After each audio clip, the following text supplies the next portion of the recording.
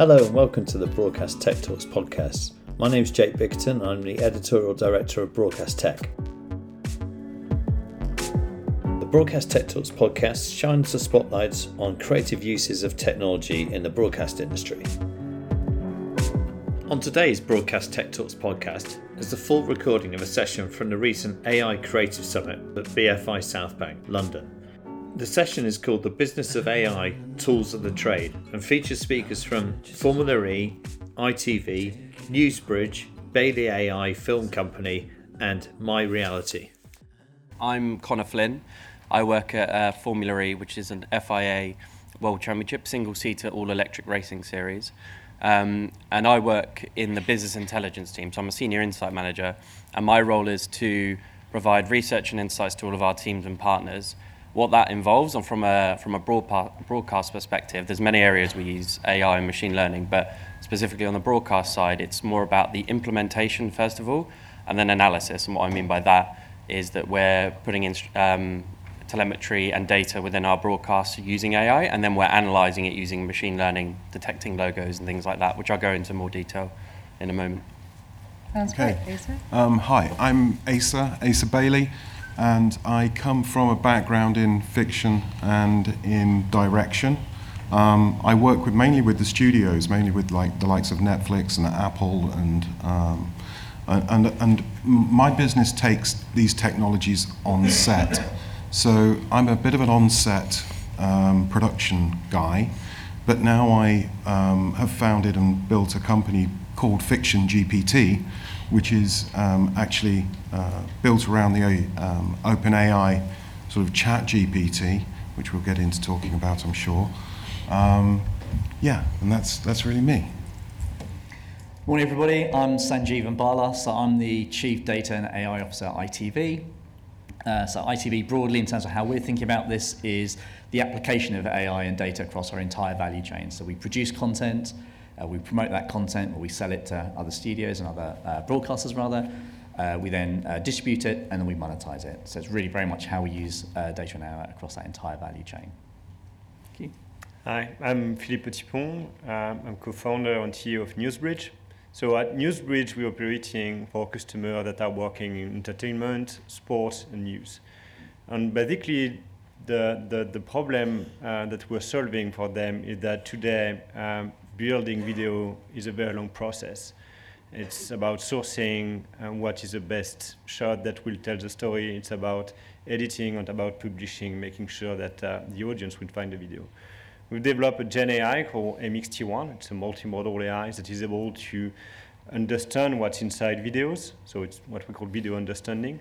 So we can apply video understanding over a massive amount of content so that we can reduce by 75% the time taken to build videos in a very, very fast way. That's great. So now that everybody knows a little bit more about you, can you go into more detail about what you're doing and sort of real world, if possible? I understand some of you might have confidentiality issues. And how is that having a real business impact? Yeah, so from a broadcast perspective, so we're shown live around the world. We're now into our 10th season of Formula E as a motorsport series. And as part of that, we need to make our broadcast product amazing. We're competing with other major motorsport series like Formula One and things like that. So broadcast is a big thing for us and ensuring we have an appointment to view and a live audience tuning in. And AI makes up a big part of that, and machine learning especially, which I'll talk about in a second. But in terms of implementation, we're using telemetry and data to guide things like strategy and information appearing on the screens. And what I mean by that is, like, we have these 22 cars going around the track. They're basically mobile computers fitted with sensors that are picking up data constantly. And this can be transferred, and it's like a constant live stream of data coming into us. This can be transferred to our data hub that we have, and effectively translated into data that's produced onto the screen that people are watching at home on TV. So you're able to see things like, let's talk about some examples. So if someone's going to be in striking distance within a certain number of laps, someone's closing in on someone, the second place is closing in on first place, how soon is it until that person's within striking distance to make an overtake? Battery consumption is a really big thing, so we have constant monitors on that, like who's over-consuming in their battery and who's not going to make it towards the end of the race. We're now actually introducing pit stops for the first time. We're into our 10th season, and that's going to be a big part of the strategy. So when do you pit in order to hopefully leapfrog some of your competitors, or when would be a bad time to pit, for example? So it's going to be predicting things like strategy, and also there's so many data points, like whether it's braking, who's braking the latest, cornering speeds, all of these things. This is all data we're harvesting and hoping to show as an output that's easy to consume for the viewers. So that's like an implementation side of things. The other things we're doing on broadcast is much more old school. It's the slide I started with actually 13 years ago on the machine learning aspect, and this is the detection of logos. So it's the old school media valuation, which I know it sounds crazy to talk about something so basic in a session something as this, but we are detecting logos literally as they're coming on screen through machine learning. So we have a company that is training, for example, one of our partners is Julius Baer or DHL or Heineken. It's detecting that logo. Once you train it to understand where to find those boards around the circuit, the trackside advertising boards, is able to pick those up automatically. So you're not having to manually track where all the exposure is for those brands. And it's such an important data point because the partners are paying us millions in order to be seen on TV and to be partners with us. So they need to know how much airtime they're getting and how is that relevant to how many seconds another partner is getting. So we're giving the right share between them all. So that's one thing in terms of a brand detection side of thing we're doing, and that is literally old school machine learning, and that has probably been going for at least 30 years, but it has become a lot more advanced, a lot quicker, a lot more accurate over the years. And then the other aspect is we're trying to now come up with new areas of branding, for example. So we come up with blank space analysis. So where around the circuit have we not utilized that you could potentially put a board that would get high visibility for one of our partners? And then moving away from partners and branding on track, we're looking at share of coverage of the teams. So of the teams, like who's on screen at that time, is it a Porsche, is it a Jaguar? And the machine learning aspect is able to detect the livery or the style of that car and say, okay, it's a Porsche on screen, it's an onboard camera, for example, it's from above the head, the camera right now, this many seconds, it's this driver, often through the color of the helmet they have on or the number you can see, you can tell which driver it is. So we're able to understand, the duration that a driver or team is on screen, which driver it is, the camera that's used, and that's all very powerful data in order to understand that we're giving a fair amount of coverage to all our teams and drivers, right? We don't want to leave anyone out, and we want to have a justification for what we're doing and have a real science behind it. So that, from a broadcast side of things, that's how we're using AI. That's very interesting. Asa? Yeah. I'm not sure. Can everybody hear me if I just sit back like this? Can everybody hear us? It's a little weird with these mics, but yeah. All okay. Right, So I kind of have these two roles where I'm working as what we call a virtual production supervisor. And in this role, my job is as an enabler to work with production companies, VFX firms, anybody within the creative industries that's working at a production level that is looking to bring these technologies into their sort of production processes. Now, AI is a big part of that, along with others. So along with things like capture, where we're looking at how we actually capture 3D environments or locations or props. We work a lot with technologies such as Unreal Engine or with the NVIDIA Omniverse engines that are real-time 3D engines. And so there's this great crossover between sort of the world of production that we operate in, and then sort of using that. You see, I call it that I shoot data. That's what I sort of do. I have quite a long experience in cinematography, but I've also got a very deep history in computer science. So I'm an odd beast. And when you bring these things together on set, you start to help people. And a big part of technology is in the sort of, I also have a background in human-computer interaction, HCI. And so it's about enabling people and so that's a big part of what I do. The second part then is taking that as learning. And I've been very fortunate to be able to found a AI company. The AI side of what we're doing is actually we're trying to help people tell stories. We believe that every single human in this room has a story, and we want you to be able to tell that story. Now, taking into account what you've just heard from the last presentation about the professional sort of leadership that it takes to, or you know what you want to come out of it. We're trying to create models that have that domain's expertise inside them already. So you don't have to be a cinematographer. You don't have to be an author. You will be able to work with these tools to be able to create your own stories. We're designing with Fiction GPT, it's a sort of what we call a multimodal model. Now that means that it can work in text, it can work in imagery, it can work in audio, it can work in video. And so at the moment, if you go to it, it's pretty dumb as mud. It works in text and some imagery. But as time goes on, it's starting to integrate and bring forth and pull into it through other AIs the rest of the storytelling sort of part of the equation. So that's kind of what we're doing. I don't want to take too much time. No, that's fine, and I think this is interesting because we've got machine learning, and now we're talking generative AI. And Sanjeevan, at ITV? Absolutely. So I'll give you a couple of examples, actually. So in the commercial side, via Ad Labs team, I think the historical kind of way in which brands would buy audiences would be around an audience metric, so ABC1, CTD, 1634, so those kind of characteristics. But within Ad Labs, which is our commercial innovation function, the teams have launched what we call contextual advertising. So what we have there is an AI engine that effectively watches the content, it listens to the audio file, and then it reads the subtitles. And what it then does is it identifies moments where, let's say, coffee is spoken about very positively in the first part of an episode, and that allows the ad team to then place a coffee advert in that first ad break. And what's really interesting there is brands are really interested in this because the connection that you have and the things like spontaneous brand recall metrics, all the classical kind of metrics you look for, is far more effective than sort of necessarily to audience targeting. So that creates a lot of innovation around what we're doing with brands and advertisers. For earlier on, so if you think about how we are promoting our content and the customer experience when they come to ITVX, we're rolling out a recommendation and personalization service across ITVX.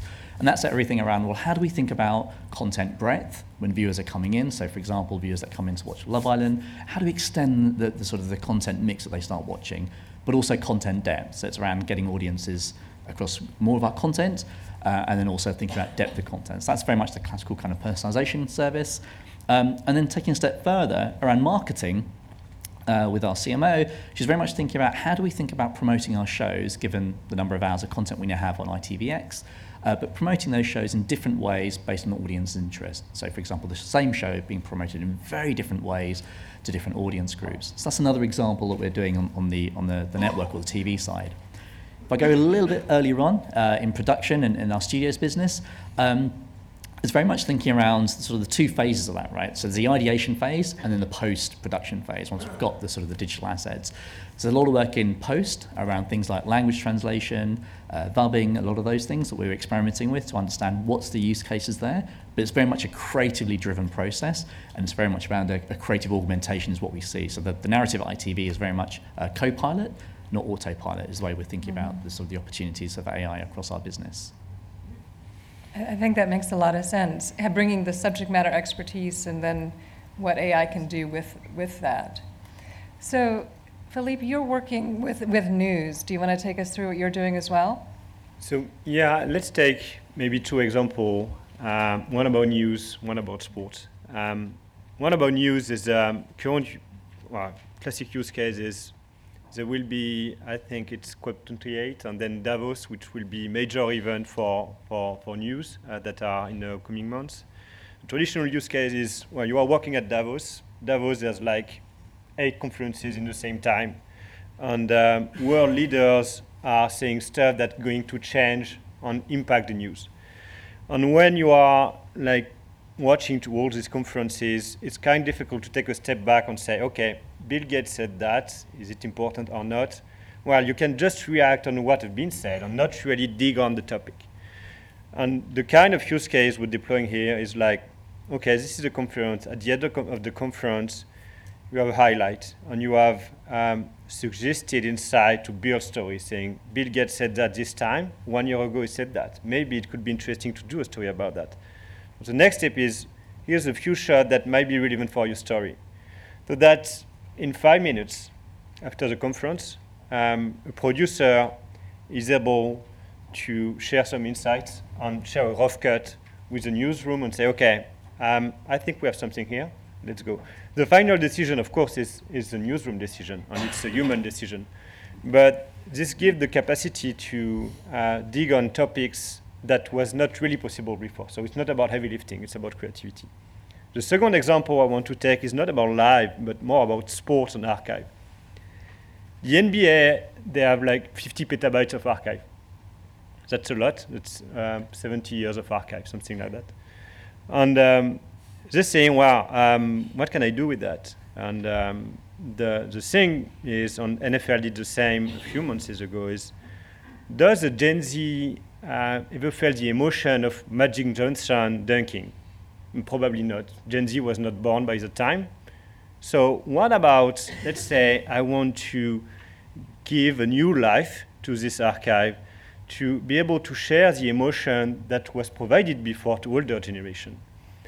So they try to do that, actually, creating NBA original channel on YouTube. The problem is like it's 90 minutes game. On Gen Z, they're not watching a 90 minutes game. They're watching 30 seconds game. So the goal is to say, okay, how to have the emotion of Magic Johnson from his 20 years of career in like 30 seconds. And that's a massive amount of work, and it's even more complex when it's older players that not so many know right now. So an example of applying our technology here on Gen AI is build me an edit of the best moment, the best emotional moment of Magic Johnson to publish on TikTok. And the goal is to be able to do that in a very, very fast way to make sure that this archive can generate new revenues for them. That's very interesting. So we're getting a lot of questions in, and I know our next conversation is going to be about challenges, but I think it's worth just bringing up some of these questions. And they're pretty much directing them straight at each of you individually, right? So, Asa, the question was, how long currently is the length of a feature film or promo film made entirely from generative AI, and how fast is this developing over the next year? Wow, that is a good question, isn't it? I mean, we've just seen that one come out that's looks beautiful, and it's supposed to come out as a feature next year. Yes. The curation's the difficult part. The current models are they look fantastic. They make us think and imagine a future of abundance and but the truth of the matter is today it's very difficult. It isn't a simple thing to do. The task that you're requesting, where it is to create a feature film or a music video, the consistency is a problem. These models are very forgetful. And these are the battles and challenges that we're working on within our company, which is to create these consistencies and to work with our partners on these similar problems. I think, though, all that said, 6 months away from today, I think we're going to be at a very, very different position. We're now starting to see, and I'm a specialist in generative AI, so my co-peers here have got deeper understandings of other areas. But in generative AI, these challenges are being solved very quickly. And I think that, was the question how long would it take or how far is it away? How fast is it developing over the next year? Yeah, okay. So I think in about 6 months' time, you will be able to get a consistent edit of shots. The characters will be difficult, and it's kind of moving in stages. So 6 months' time, you'll be able to get consecutive shots. Within a year's time, I think you're going to be able to then be directing the characters within those shots. You can already kind of bring together the elements of what makes up a piece of content, a piece of entertainment in regards to its audio, its spoken word. I mean, it all starts with words. Words is the new language of compute. Yeah. And creation. Indeed. Yeah. So this is where it's, yeah. This kind of ties into the next question that's been upvoted by like the most people, which is, can anybody on the panel talk about what systems and tools you're using? Are they proprietary or available? This seems to be 5 people are very curious about this. I mean, so there are various levels, like everything. It's like when the internet appeared. You've got some people who were creating the servers, laying down the cables, and building the sort of infrastructure side of things. Now, I'm going to assume, because of this audience, that we're not in that kind of audience. So I'm not going to get into those tools of low-level foundational things. I think that the sort of tools that you should be looking at are going to be, yes, have a play with Midjourney. It is samey. It's not going to create you much originality. It will bore you after a time, but it will teach you how to talk and how to communicate with a model. And that's the important part, because then once you've understood how to actually commune with a model, you can then move that knowledge and move to other models. So I think, yes, definitely play with ChatGPT. I mean, that's your new product. Which one? Fiction GPT. Fiction GPT. Yeah, I'm sorry, I'm terrible at banging out my own products. Okay, so he has just launched Fiction GPT. Yeah, right. So Fiction GPT, what you will find there is a kind of story generator at the moment, which looks to it's built on a corpus of information around genres, about characters, and it will help you to sort of create an adventure. That's the start of it. But as I say, I think you should be playing with a wider breadth of tools. Yeah. Definitely get into Runway ML. Yeah, that's the one that's being used for a lot of the creating video for films. Yes, yeah. Indeed. Okay. And now they've just included a brilliant new feature, which is quite kind of inspiring. So what you can now do is you can generate a picture of a waterfall, and you can actually draw over the water, and it will then just animate just the water. And it does really work very well. So this whole interaction with the imagery is going to be your new interface.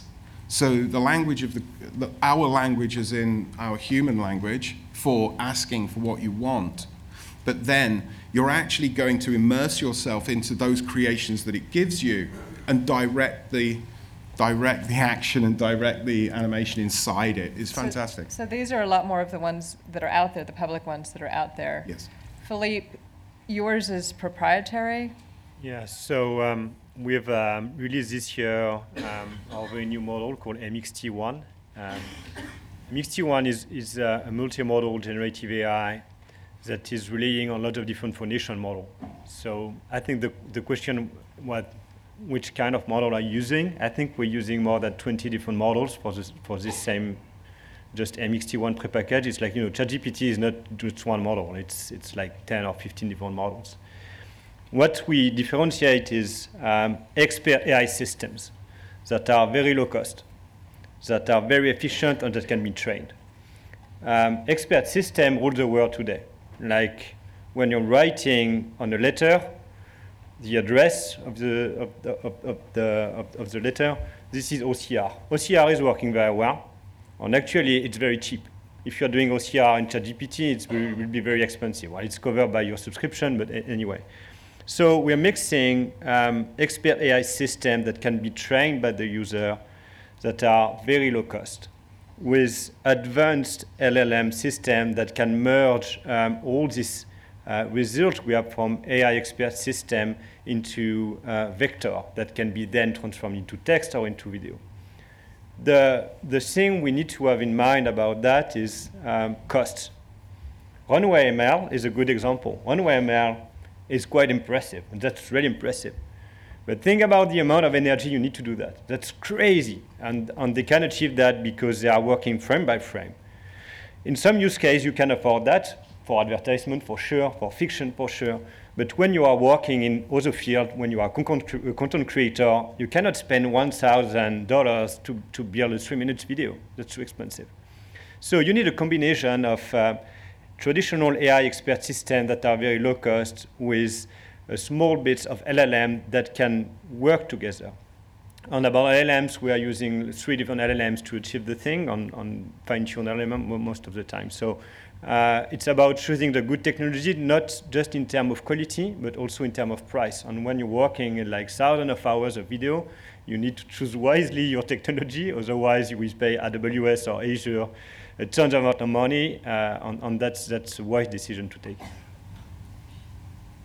Sanjeevan, I'm going to just ask you to elaborate a bit about what you are using or if you're partnering, but someone has also specifically asked you a question, and that's, can you foresee contextual ads influencing scripting in terms of product placement, purposely writing in coffee or cars in order to monetize?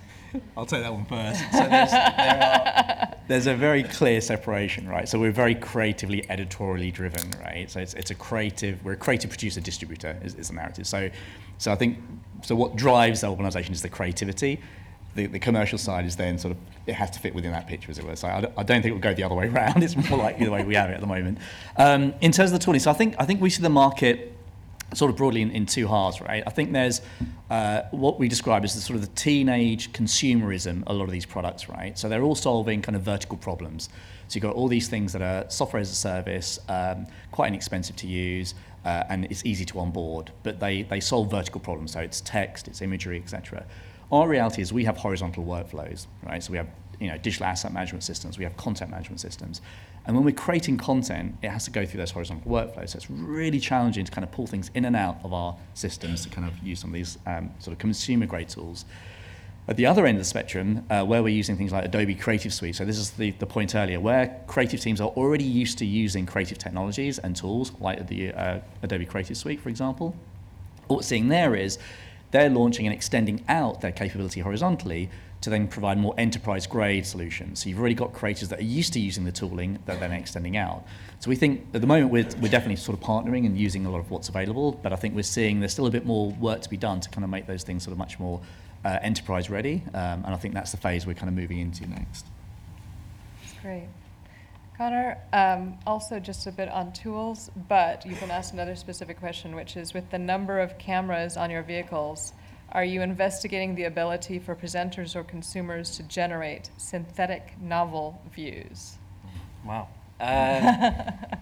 Yes, so actually we did do something on this. It was around, I guess this is linked to, I'm trying to, because I'm not so tech-centric on things like that, but I'm just trying to think. So we did, a few years ago, when we were implementing our esports Accelerate product, we were allowing people to race alongside the real Formula E cars as they were shown on TV. So through your own way of joining in, you could basically have your own angle of watching the race and joining in and racing alongside. Obviously, there's no interaction between you and the cars. Obviously, you just drive through them, you're ghosting through them, things like this. But that was a viewpoint that you could be sitting at track level viewing the racing action at that sense. So that's a kind of a different angle of it, rather than the traditional camera angles of onboard or trackside cameras or helicopter or things like that. That was one way that we were doing it, but we're not quite as advanced in the sense that, like with F1, have the ability for you to ride on board with any camera angle and choose all things like that. We're not quite there yet with our consumer product of allowing that to happen, but we did get there quite early with the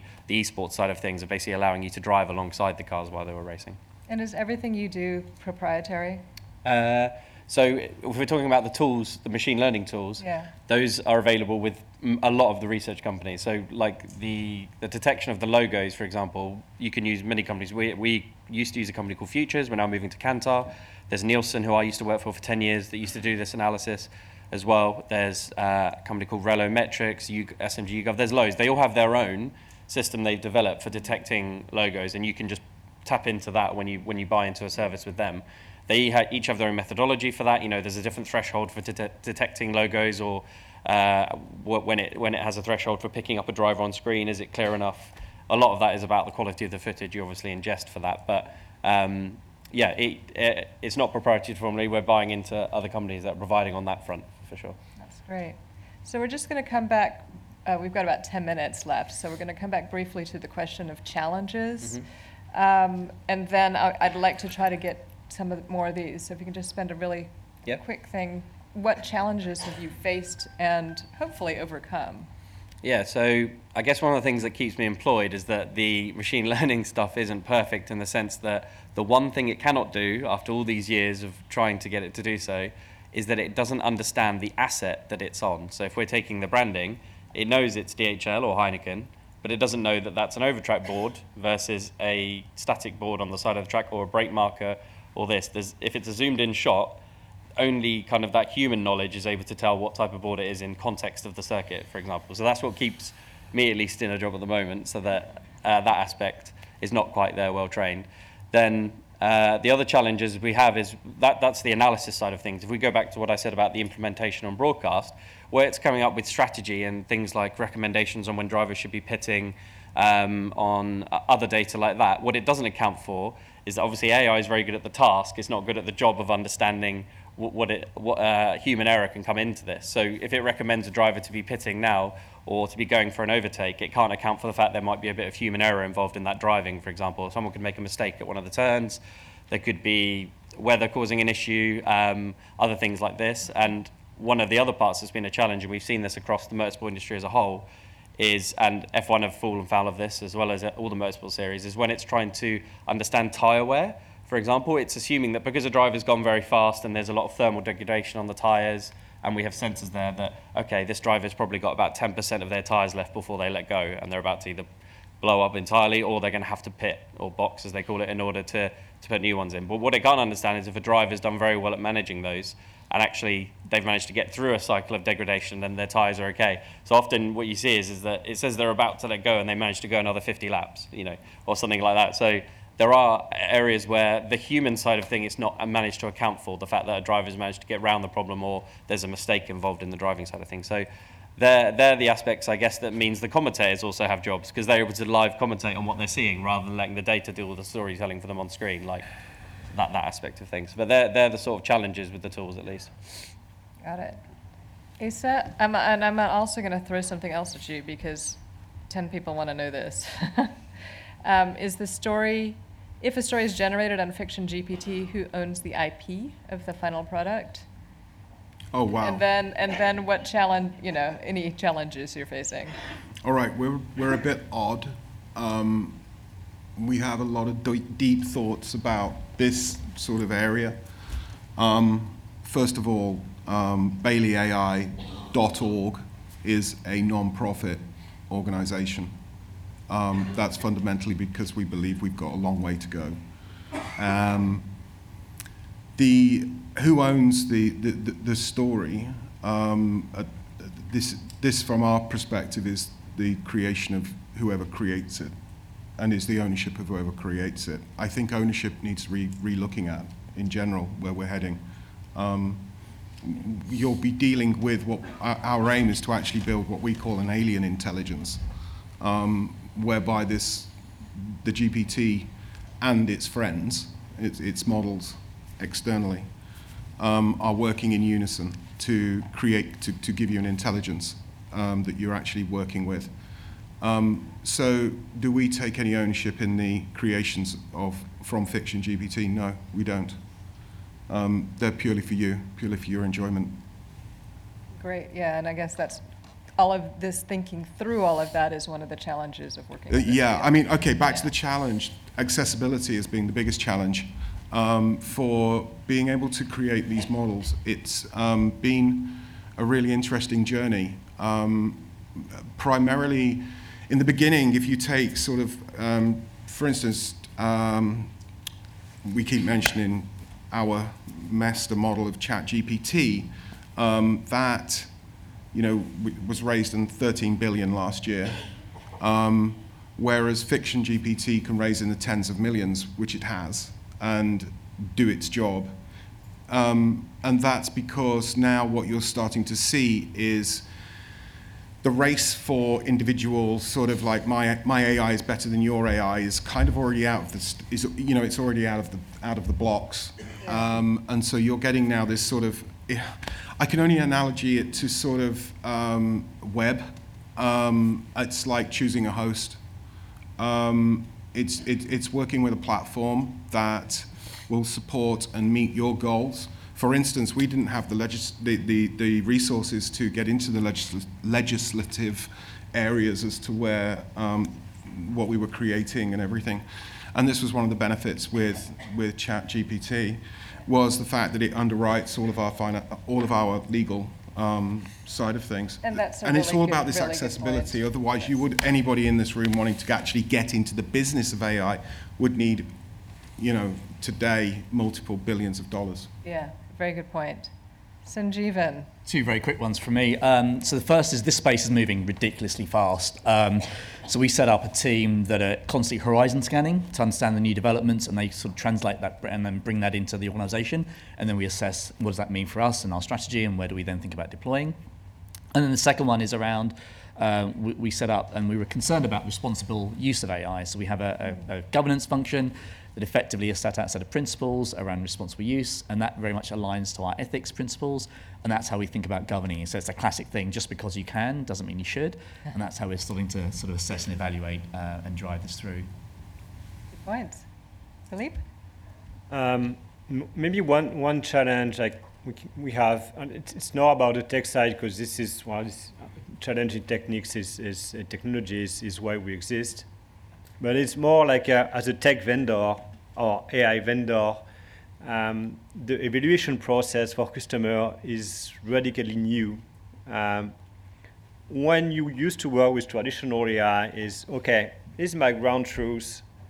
How close are your AI to what my human operators are doing? And most of the time, it's like 90% close to what they're doing. We run some testing about SEO description to publish on YouTube. And we had an issue with well, actually the ground truth is not good. So that means the AI is better, but how far it is better? And then it's become complex to kind of evaluate AI compared to human, because in some example, and many will be true next year, is AI will perform better than human. So what will be the new comparison and the new standard to evaluate the values that can bring an AI? And I think on the procurement process, this is a bit different, and it's a new approach. And I think we have the same challenging regarding legal issue. And when we are working on a deal for a very, very big company, and especially those in the US, there's a kind of a fear about Gen AI and about copyrights. And there's one very famous in LA, I won't name it, but they are kind of a generative AI council. and so they need to understand what you're already doing to green light and to make sure we can even just run a POC, it's just a trial. And there's maybe a lack of training of legal teams to make sure and have discernment and make sure, okay, is this a danger for our strategy or not? And actually the problem is like far above than that, is what I'm okay to do with my IP? Am I okay for a tech vendor to use my IP for me? Yes or not? Is there a risk that he uses for other customer, for example? And this is kind of a new discussion we had six last months is about able to kind of train procurement team to say, no, there's no risk. Look, it's limited to that. But the technology is going so fast now that legal team on procurement team needs to be aware of what's possible and what the risks are. And I think that's really one of the challenge, but that's normal. It's new technology. All right, we have 30 seconds left, and you all are going to give me a couple of words on what's happening for the future. Cool. Future predict, quickly. Right, using AI in order to make the driver strategies better for the race. So we've just recently done it for an indoor land speed record to drive in a straight line quicker, but how about using it in order to drive the lap quicker? Okay, next. Personalized content in general.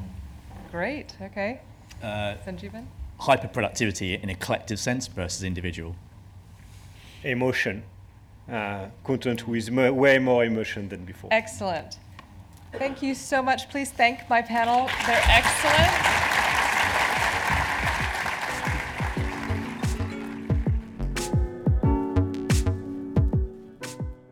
Many thanks for listening to today's episode of the Broadcast Tech Talks podcast. Please like and subscribe, and we'll see you on the next one.